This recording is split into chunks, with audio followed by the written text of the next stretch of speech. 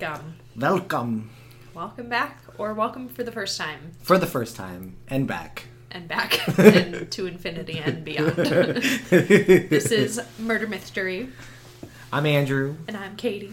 And we suck at introducing ourselves. Yes, but we're doing better. We're moving up. Yeah. Yeah. Moving on up. Last week, if you listened to us, we once again reformatted, because that is our brand, I think. Just being able to reformat really well. Yeah. And then do it again. We're ever changing, ever evolving. Metamorphosis. Just like mythology. And Hilary Duff. Yep. Just like Hilary Duff. Just like Hilary Duff. So, yes, if you're joining us for the first time, we talk about mythology, murder within mythology, folklore, all sorts of creatures, creepy crawlies. This week, we are in Sweden, and we paired this. I always say that we paired this cocktail. I don't know why every time. Just want to get to the cocktail. We've paired this cocktail. So, the cocktail this week is the Swedish polar bear from food.com, and I keep wanting to call it the Swedish blue whale, because it's fucking bright-ass blue. But it's fucking delicious. It is. So it's 2 ounces vodka, 1 ounce blue curacao, and topped with Sprite. This is my little insider secret, because I didn't like the way that tasted on its own, so I added some fruit punch, Capri Sun, and lemon juice. Oh. And I like the way it turned out. I really do like the way it turned out, because I didn't know what it tasted like before that. It was very one-noted, to give my professional chopped opinion. The best part of being able to record in the same room is that I don't have to worry about like trying to hunt down ingredients. Yes, I can just present you with the cocktail, and you're like, "Ooh, okay." We're gonna roll with it. He was pleasantly surprised today. Yes, very pleasantly surprised. It tastes like an Otter Pop. Yep, Otter Pop. One of those tubular popsicles that you buy liquefied and you freeze them. That's right. I almost got a pack of those. So, oh yes, and our toast. Many of us have heard skull, like when people are like skull. But apparently there's like a whole thing, like a ritual, I guess you would say.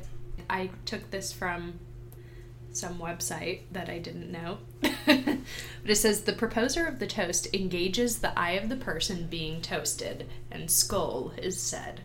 A slight bow of the head and a twinkle of the eye, which I don't know how to twinkle my eye on command. Are you flirting with me? And the aquavit is drained in 1 gulp. I'm guessing that means your cup, but that's very extra.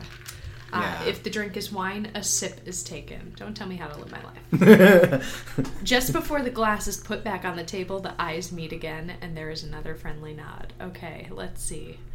Skål. Skål. Bow of the head. Twinkling eye. As she winks at me. We can't drain this in 1 gulp. Eyes meet again. Friendly nod. and scene. I feel like we did well. Nobody saw it, but it was great. We did well.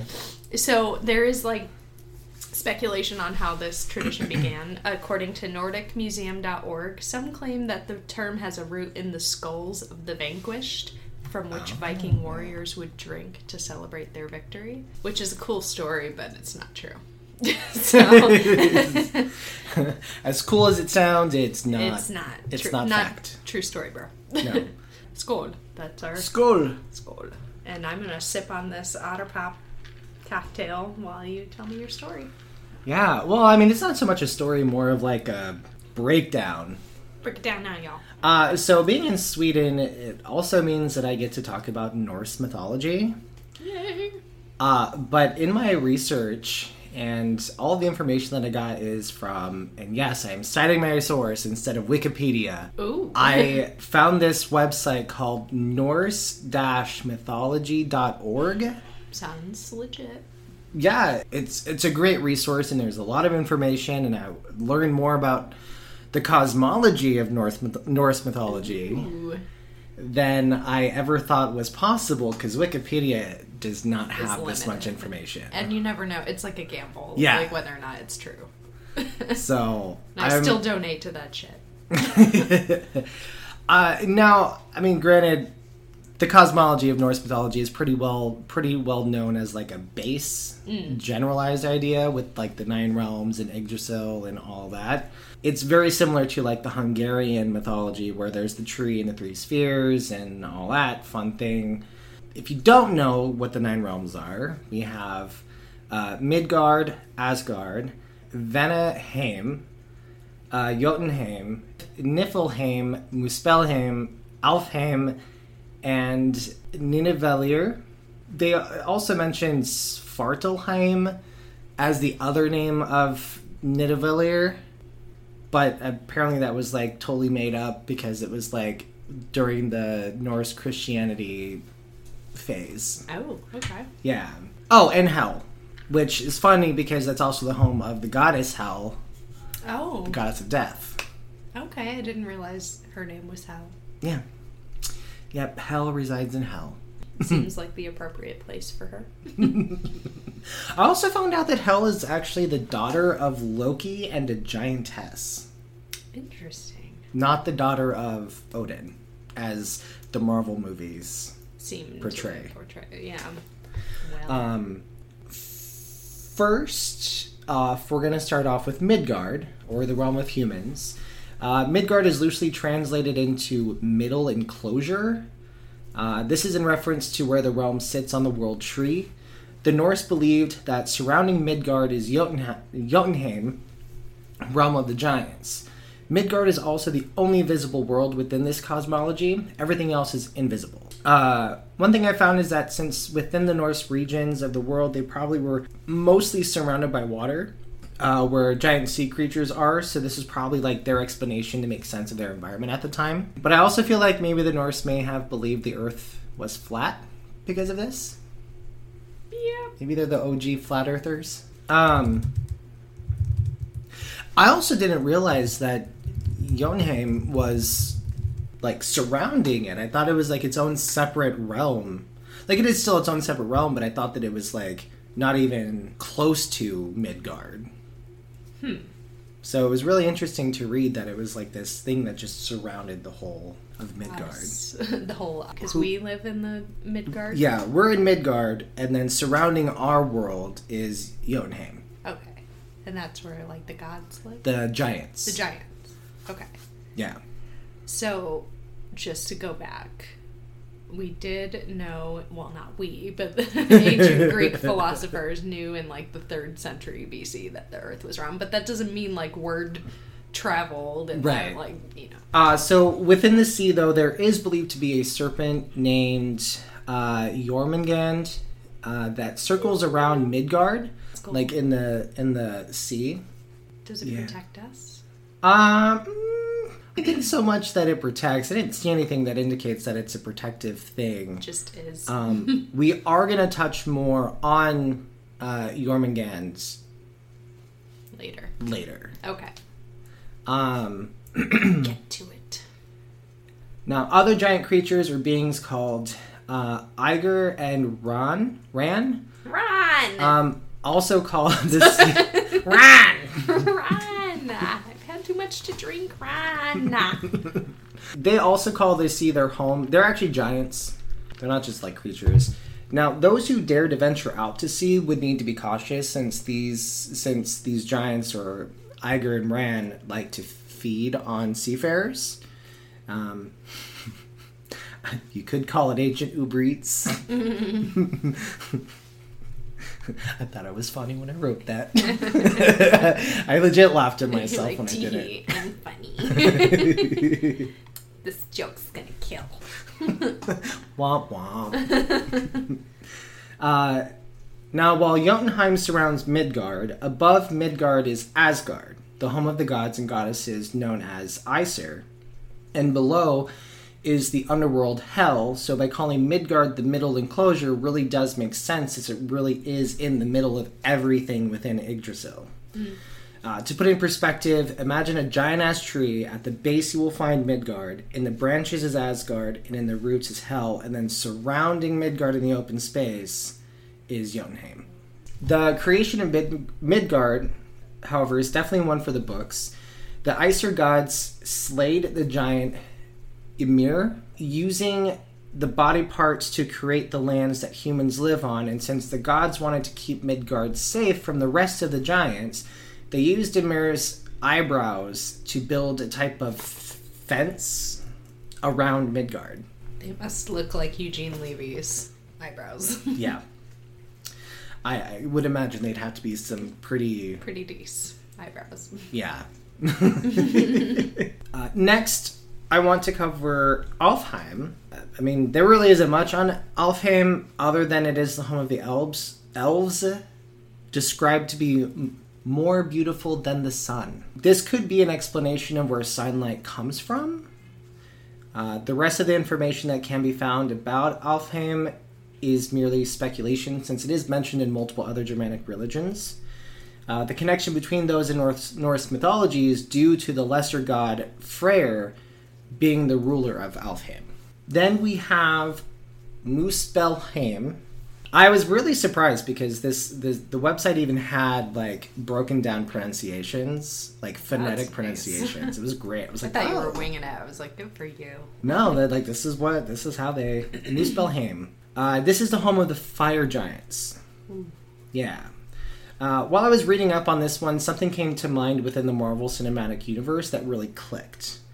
So anyone who has seen Thor Ragnarok knows that in the beginning of the movie you can see Thor in a fiery realm talking to a giant being that looks like it is comprised of fire. And I couldn't help but be like, oh my god, that was Muspelheim. I don't know why I didn't click before, because I didn't really know much about... See, I haven't seen Thor Ragnarok. Well, it's at the beginning, so it's not spoiling much. So it's not spoiling anything. There's like a 30-minute threshold. Yeah. It's within the first 10 minutes. You spoiled the beginning for me, you bitch. Damn it! That's my favorite part. Or at least MCU's rendition of it. It also makes sense that would be important within that movie, since in the old text, this is the realm in which the fire giants leave to face off against the gods and goddesses during Ragnarok. Good job, Marvel, for having some facts incorporated within Thor's storyline. I would hope so. Yeah, I mean, it's a pretty, like, immersive mythology, and just from this information alone, based on the cosmology alone, like, I'm like, my head's spinning. Now, earlier I did mention how the gods made Midgard by slaying Ymir and using his body. Well, within the information I found for Muspelheim, it says that Ymir was made using fire from Muspelheim and ice from Niflheim. Ice from his nipplehams. Just want to make sure that I'm following you. Yes, his Niflheims. No mention of where this realm is in relation to Yggdrasil, though, so I can only assume that maybe it's above Jotunheim along with Alfheim. Because it mentions something like, it indicated that the realm is, like, near Asgard, so that's why I'm assuming it's, like, up there, but not actually part of the world tree.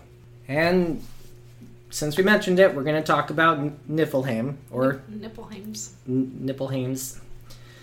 Which, weirdly enough, is called the World of Fog, even though that's where the ice giants come from. A few other details about this realm that I could find is that it is also the land of primordial darkness, mist, ice, and obviously the cold. I felt like it was a little bit redundant that it mentioned that it was also the land of cold. When it's like the land of cold and ice, or the land of fog and ice. And mist and darkness. Misty. Land of popsicles. And speaking of popsicles. Otter pop. Skull. Skull. Lastly, we have Nidavellir, or the Dark Fields, or also called Svartalfheim, homeland of the Dark Elves, which, funny enough, it's the realm of the dwarves. These dwarves, like in any story about dwarves, are metal workers and make extravagant weapons and armor. And some of them are smoking hot. Yeah. Oh, in The Hobbit. Yes, and then their leader in The Hobbit. That guy is like, whoo. Yes, please. I've seen it a million times yet. I'm like, my brain does not commit their names to memory. I've only seen it once. Oh, I love the Hobbit movies. Since the dwarves are metalworkers, they also would have to live underground, obviously. As you do. Mm-hmm. So the realm is believed to be a complex labyrinth of mines and forges where all the magic happens. It's where the magic happens. The magic. The Yes. cold magic. Cold, dark. The dark caves. Remind me of the Babe. What babe? The Babe with the power. What power? The power of voodoo. Who do? You do. Cool. We didn't even plan that. No. Now, with the concept of the dwarves being metalworkers, humans within Midgard who are craftsmen or metalworkers would ultimately build themselves elaborate and glorious halls. I'm assuming so they could showcase their work to attract more business. The prettier the hall, the better the product, the more likely a king is gonna be like, make me a sword. That's what I always say about my lady business. The prettier the hall.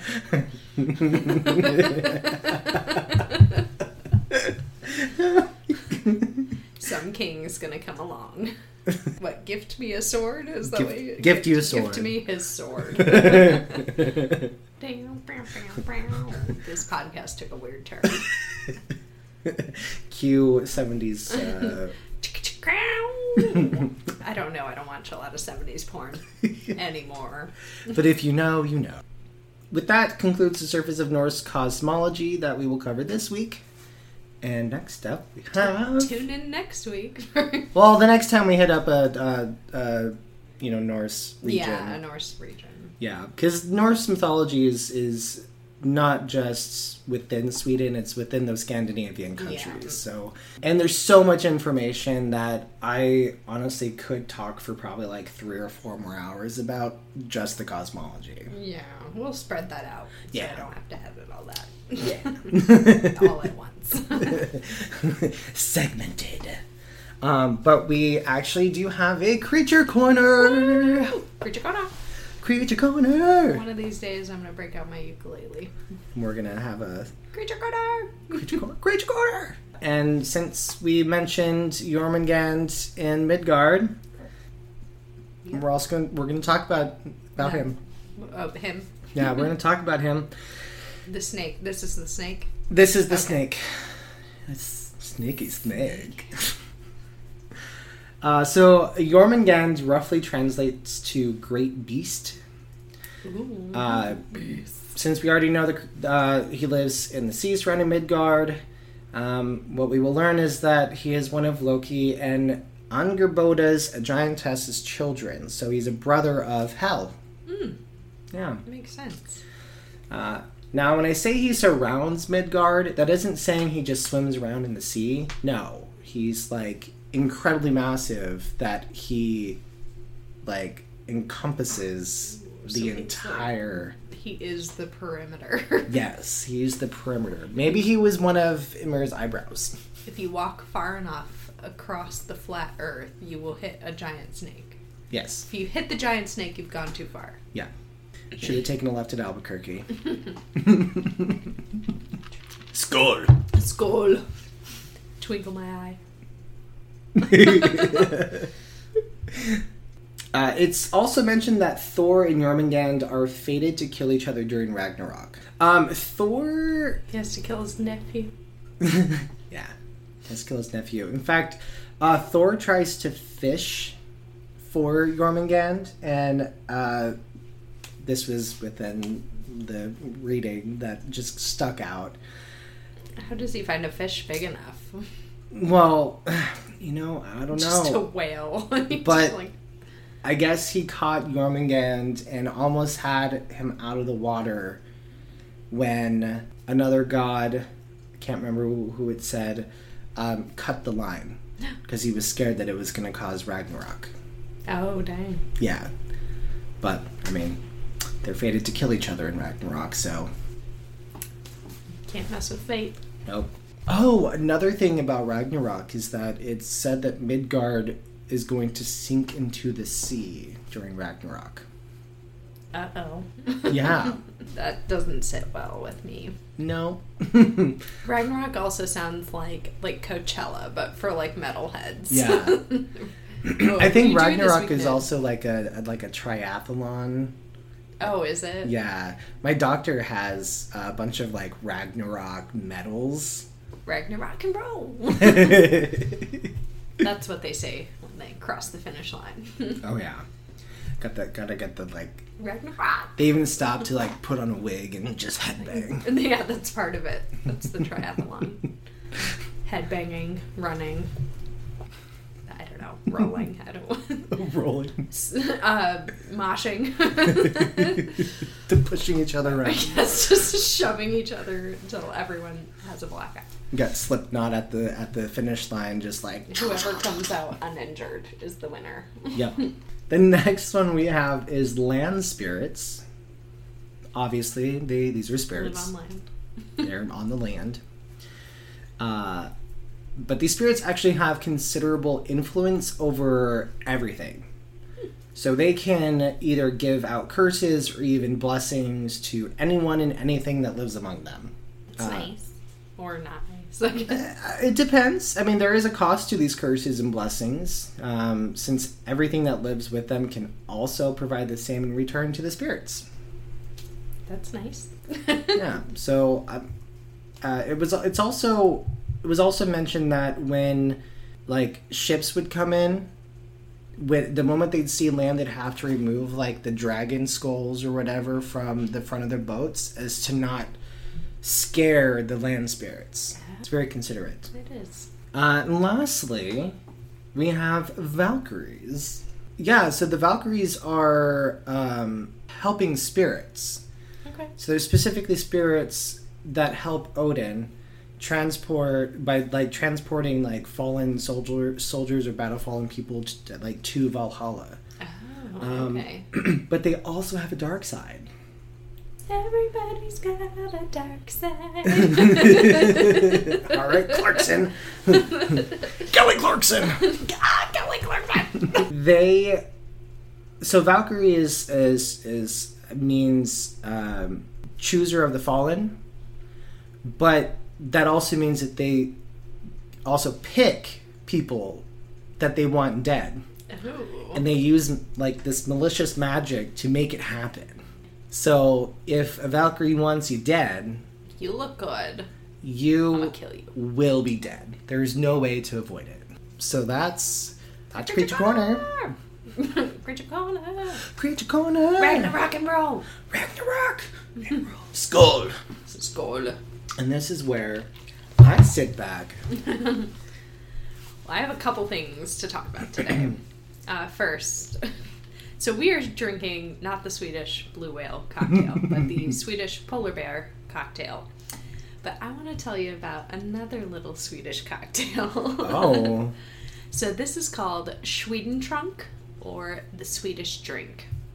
And this was actually a form of torture used by Swedish marauders and mercenaries on German peasants during the What? 30-Year War. Sweden. Yeah, Sweden, this is not okay. This is probably the worst thing that I've read. And this is one of my little, I guess, fun facts. Last week we had potatoes. This week we have the Swedish drink. So, mercenaries were not paid very well, go figure, by their employers. So they were told that they were allowed to rob anybody that they came across. And they could use any form of torture they wanted, and they could take their belongings. So they picked Swedentrunk, and it is a mix of both animal and human feces served boiling hot. And so the intention is to burst their stomach lining. And when the victims can no longer consume it, they just beat the shit out of them, literally. And it says until they give over their valuables. You don't have to feed me shit. I will literally hand you everything I own. If you are able to eat that boiling hot feces garbage, you must have some valuables. Yeah. I am not that rich. I don't think there's enough money in the world. Take it all. I'll be a peasant now, thank you. Thank you. I'm officially but they poor. were robbing peasants, so well. I guess that makes sense. Like when you have nothing. You really want to defend Dicks. it. So that's that. That's shitty. Yeah, that's a real shitty thing you did there, Sweden. But moving on from that little tidbit. So I decided that since I do focus on like the darker folklore, that I'm going to name my segment Fucked Up Folklore. Fucked Up Folklore! So, the first story begins long ago in a town called Dahlend. Dahlend was experiencing an epidemic. Can relate. Relatable. Relatable. Many people were dying from disease. The people in the town didn't know what to do. This disease was wiping out their population, and those who hadn't yet gotten the virus or whatever it was, they were fleeing town to avoid it. Also understandable. I would probably too. If it was just that one town, I'd be like, I'm out. Peace, bro. So one day, a mysterious man from Finland wandered into town, and he offered his 2 cents about the disease and what to do to eradicate it. Did he actually offer like 2 cents? No. Damn. No. He just mansplained that if you bury a living thing, the disease will be gone, which feels made up. But they were like, all right, sounds legit. So they grabbed a live rooster and buried it alive. Oh. And go figure, this did not get rid of the disease in their area. And apparently, I don't know what, like where their train of thought was, because they were like, okay, we need to think bigger. It was because it wasn't big enough, so let's bury a goat. And once again, the disease was not eradicated. Goat figure. The townspeople didn't know what to do, so they dug an even bigger hole, and they thought the best thing they could do was sacrifice a human, because naturally that's the next. It goes rooster, goat, human. Rooster, goat, human. In the that line, everybody knows that. The gods are like, what level do you want? A level 3 sacrifice? Okay, that's going to have to be a human. You get what you pay for. Yes. So, they dig this big hole, and they put a log by the hole. And this is so fucked up. I can't even. Fucked up folklore. Fucked up folklore. So they find this little, like, homeless beggar boy. I'm, like, crying, and this is, like, folklore. I don't even know if it's true. So they offered him bread and butter and told him to go. I'm PMSing. This should not be making Oh my me God. cry. Can confirm. She's crying. I'm crying. Okay. They offered him bread and butter and told him to go enjoy it on the log by the hole. And while he was eating his snack, they pushed him into the hole. But this is the saddest part of the story. When he was pushed into the hole and they started shoveling dirt on him, he begged them to not get dirt on his buttered bread. No! I'm like laugh crying because it's so horrible. All he cared about was getting a damn piece of bread. He just wanted a snack. And I feel so stupid crying about this. I think it's because I'm also laughing and drinking simultaneously.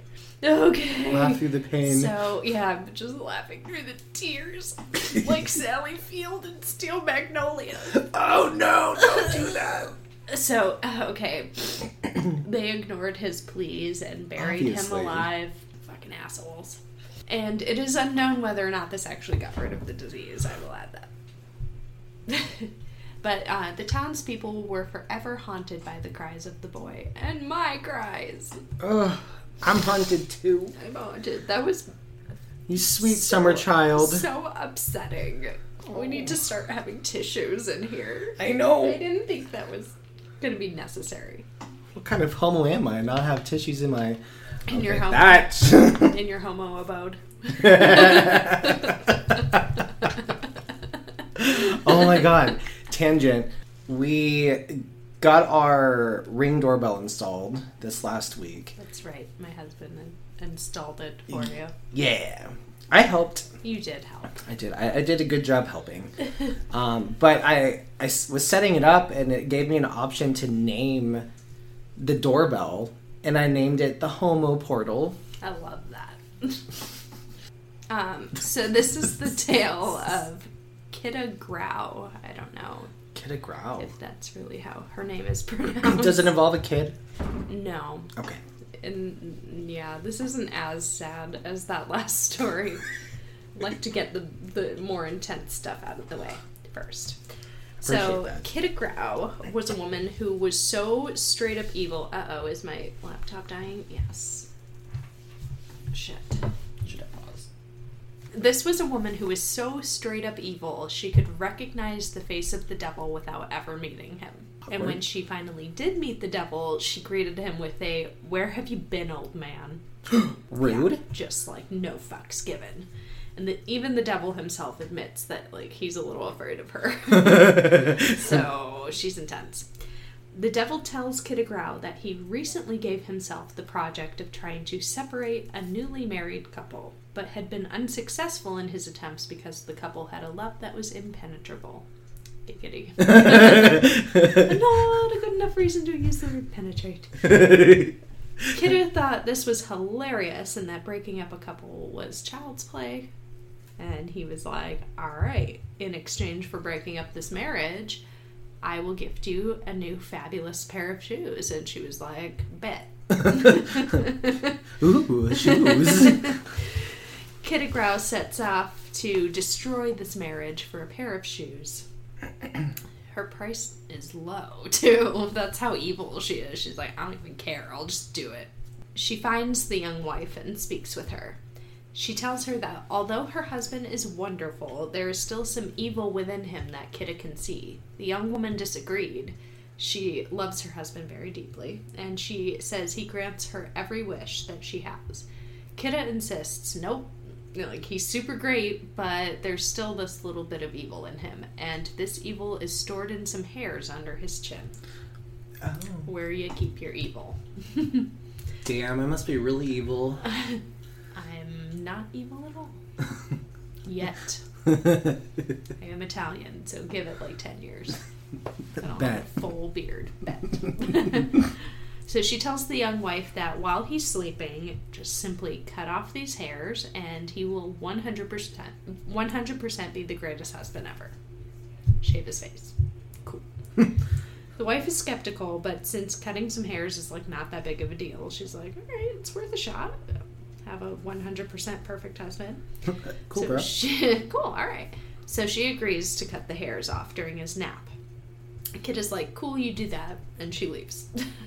Then she goes and finds the husband, and she's like, yo, dude, your wife, she's great. There's just this one problem. She told me that she plans to slice your throat during your nap today. Do not go to sleep. And then she leaves him. The husband's like, yeah, okay, like, you crazy lady. I don't even know, like, who are you? And like, oh, Kidda Grau. Yeah, he's all like, crazy lady. And he bebops home. While he's eating his food and preparing for his afternoon nap, he starts to wonder if there's any truth to what Kidda said. He decided to lay down and pretend to be asleep. Minutes later, he opens his eyes to find his wife coming at him with his shaving equipment. He jumped up and asks her, "Are you going to murder me?" She, of course, said, "No, I'm just going to shave your hairs. I just want to shave. I'm going to shave the evil out of you." But this little event put a permanent damper in their marriage because, of course, he could never sleep again thinking that she was going to kill him. She probably thought he was, like, a little bit evil. So Kidda Grau earned herself a pair of shoes that day. The devil was so impressed by Kidda's work, telling her that she is by far much worse than he is. He still didn't trust her, though, so he gave her the shoes standing on the other side of a stream on a long pole. And he was right not to trust her. Kidda Grau then takes her fancy shoes, I'm assuming are like Christian Louboutins or something. They must be. And she seeks out this merchant who previously made a deal with the devil. And this deal was that whatever he bought from people, he would be able to turn around and sell it within 3 weeks for a huge profit. The catch was that 7 years from the first sale, the devil would be able to come for the merchant, and he would be like his slave. Mm-hmm. So Kidda comes in and tries to sell him these shoes, which at first he's like, no, I already have enough to deal with the devil. He's already fucking coming for me. I'm alright. I don't need to piss him off more. He tells her that like his contract's coming up soon. He's going to come kidnap me. The only way my contract can be broken is that if I can't sell something within 3 weeks, then like the spell is broken. But I've never had that issue, even if it's like complete garbage. I've tried selling garbage. I've tried to sell literal garbage, and I make millions. I can't help it. Kidda was like, yo, I bet you couldn't sell me in 3 weeks. Buy me, and then we'll trick death. What a little bitch. Yes. So he buys her, and then she tars and feathers herself, and then she gets inside this like glass cage almost, and they advertise her as like an odd bird. So nobody wants this odd looking bird. 3 weeks pass since he bought Kidda, and then the 7th anniversary comes as well. The devil comes in to see how it's going. The merchant tells him that he recently purchased something that was so horrible, no one wanted to purchase it, even with the whole guaranteed 3-week sale policy. The devil looks and sees Kidda all birded up. And he saw her and he was like, oh, hell no. Are you working with Kidda? And he's like, nope, I'm out. He's just like, enjoy your life. Peace, bro. Fair. Well played. And actually, the devil shows up in a lot of Swedish folklore. One more story that I found really interesting was the origin story as to like why salt is in the ocean. Okay. And so it starts with 2 brothers. One is rich, one is poor. So already very unfair. Right. The poor brother asks the rich brother if he can lend him some money for food for Christmas for him and his wife. The rich brother obliges and gives the brother a beautiful meal, but states that he's tired of his brother mooching off of him, and he needs to go do a deal with the devil next time. Rude. Like, geez, alright. Sorry, I wanted food for Christmas. I didn't ask for an Xbox. Someone get me Kidda. Wanted a fucking ham, thanks. So he does get a ham. A gam. He gets a good old leg to chew on. He goes to the devil and trades his ham for a mill, and this is a magical mill. The devil tells him that this mill can produce anything the man's heart desires, and he can stop and start it at will. An at-will mill. An at-will mill. A mill at will. So he took the mill home, making a shitload of food, and this pissed off the rich brother because now his poor brother appeared to be more rich than him because he had food on command. And he couldn't have that. No, couldn't not allowed. Let his brother just like have a win. So he offered to buy the mill off of the poor brother for a large sum of money. The poor brother took the deal, but deceitfully didn't tell the rich brother how to turn off the mill. The brothers started making food, specifically herring and porridge, and ended up flooding the entire town with it because he couldn't turn it off. So, like, just fish and porridge everywhere. Ew. He tried to return it to the poor brother, and the poor brother was like, sure, yeah, I'll take it off your hands if you pay me even more money. I like the way he operates. It's like, fuck me over again. Come on, bro. Come at me, bro. So a visiting merchant who captained a ship that carried salt heard about this mill, and he negotiated with the owner, buying it off of him. So this brother, he sold it to the merchant, once again, not telling him how to turn off the machine. I think this is like his plan. He's like, I will turn a huge profit and I'll get to keep the mill. The merchant started producing salt, but because it was like, he was producing it because it was extremely rare at the time and valuable, and he couldn't turn off the machine, obviously. So eventually the salt production got out of control, sinking his ship and killing the captain. And to this day it keeps producing salt, and that's why there's salt in the ocean. Oh. Yep. So How do you explain the salt flats? maybe that's where, like, the salt was originally, and then that's why it was so rare. Like, that's where they had to travel far to get some, and then... I don't know. So, yeah, those are the stories. Those are really good. I liked the kiddo one. That's you said kiddo. You thought I liked the story of the... I liked that one where the kid was kicked into a hole and his buttered bread was dirty. I really liked that. That's like the saddest thing I've ever had to write. Like, just please don't get dirt on my bread. Horrifying, Sweden. But I like Kiddo Grau too. She's a boss. She's like the level of petty that everyone aspires to be. Even the devil's like, nope. The devil's like, oh, I'm out.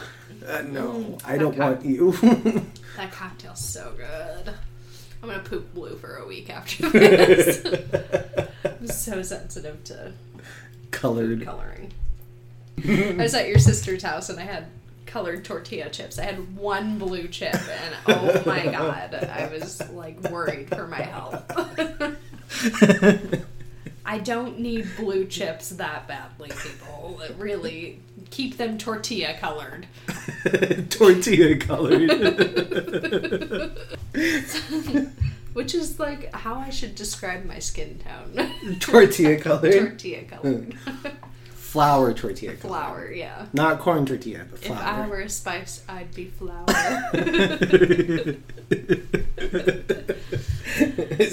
Same. On that note, you can listen to the spiel at the end of the episode. Find us on social media. Rate, review, tell your friends. And see you next week. Yeah, see you next week. Bye. Bye. Thank you for listening to Murder Mystery, theme song by Luella Gren, logo by Lexi Wilson. New episodes air every Sunday on Apple, Google, Spotify, pretty much everywhere you get your podcasts. This podcast is currently entirely self-funded, so in order to keep it going, we really rely on word of mouth. So if you like what you hear, please subscribe, rate, review, and of course, tell your friends. If you have questions, corrections, or location and story suggestions, you can email us at murdermysterypodcast@gmail.com and follow us on Twitter and Instagram at Murder Mystery. And don't forget to join us again next week.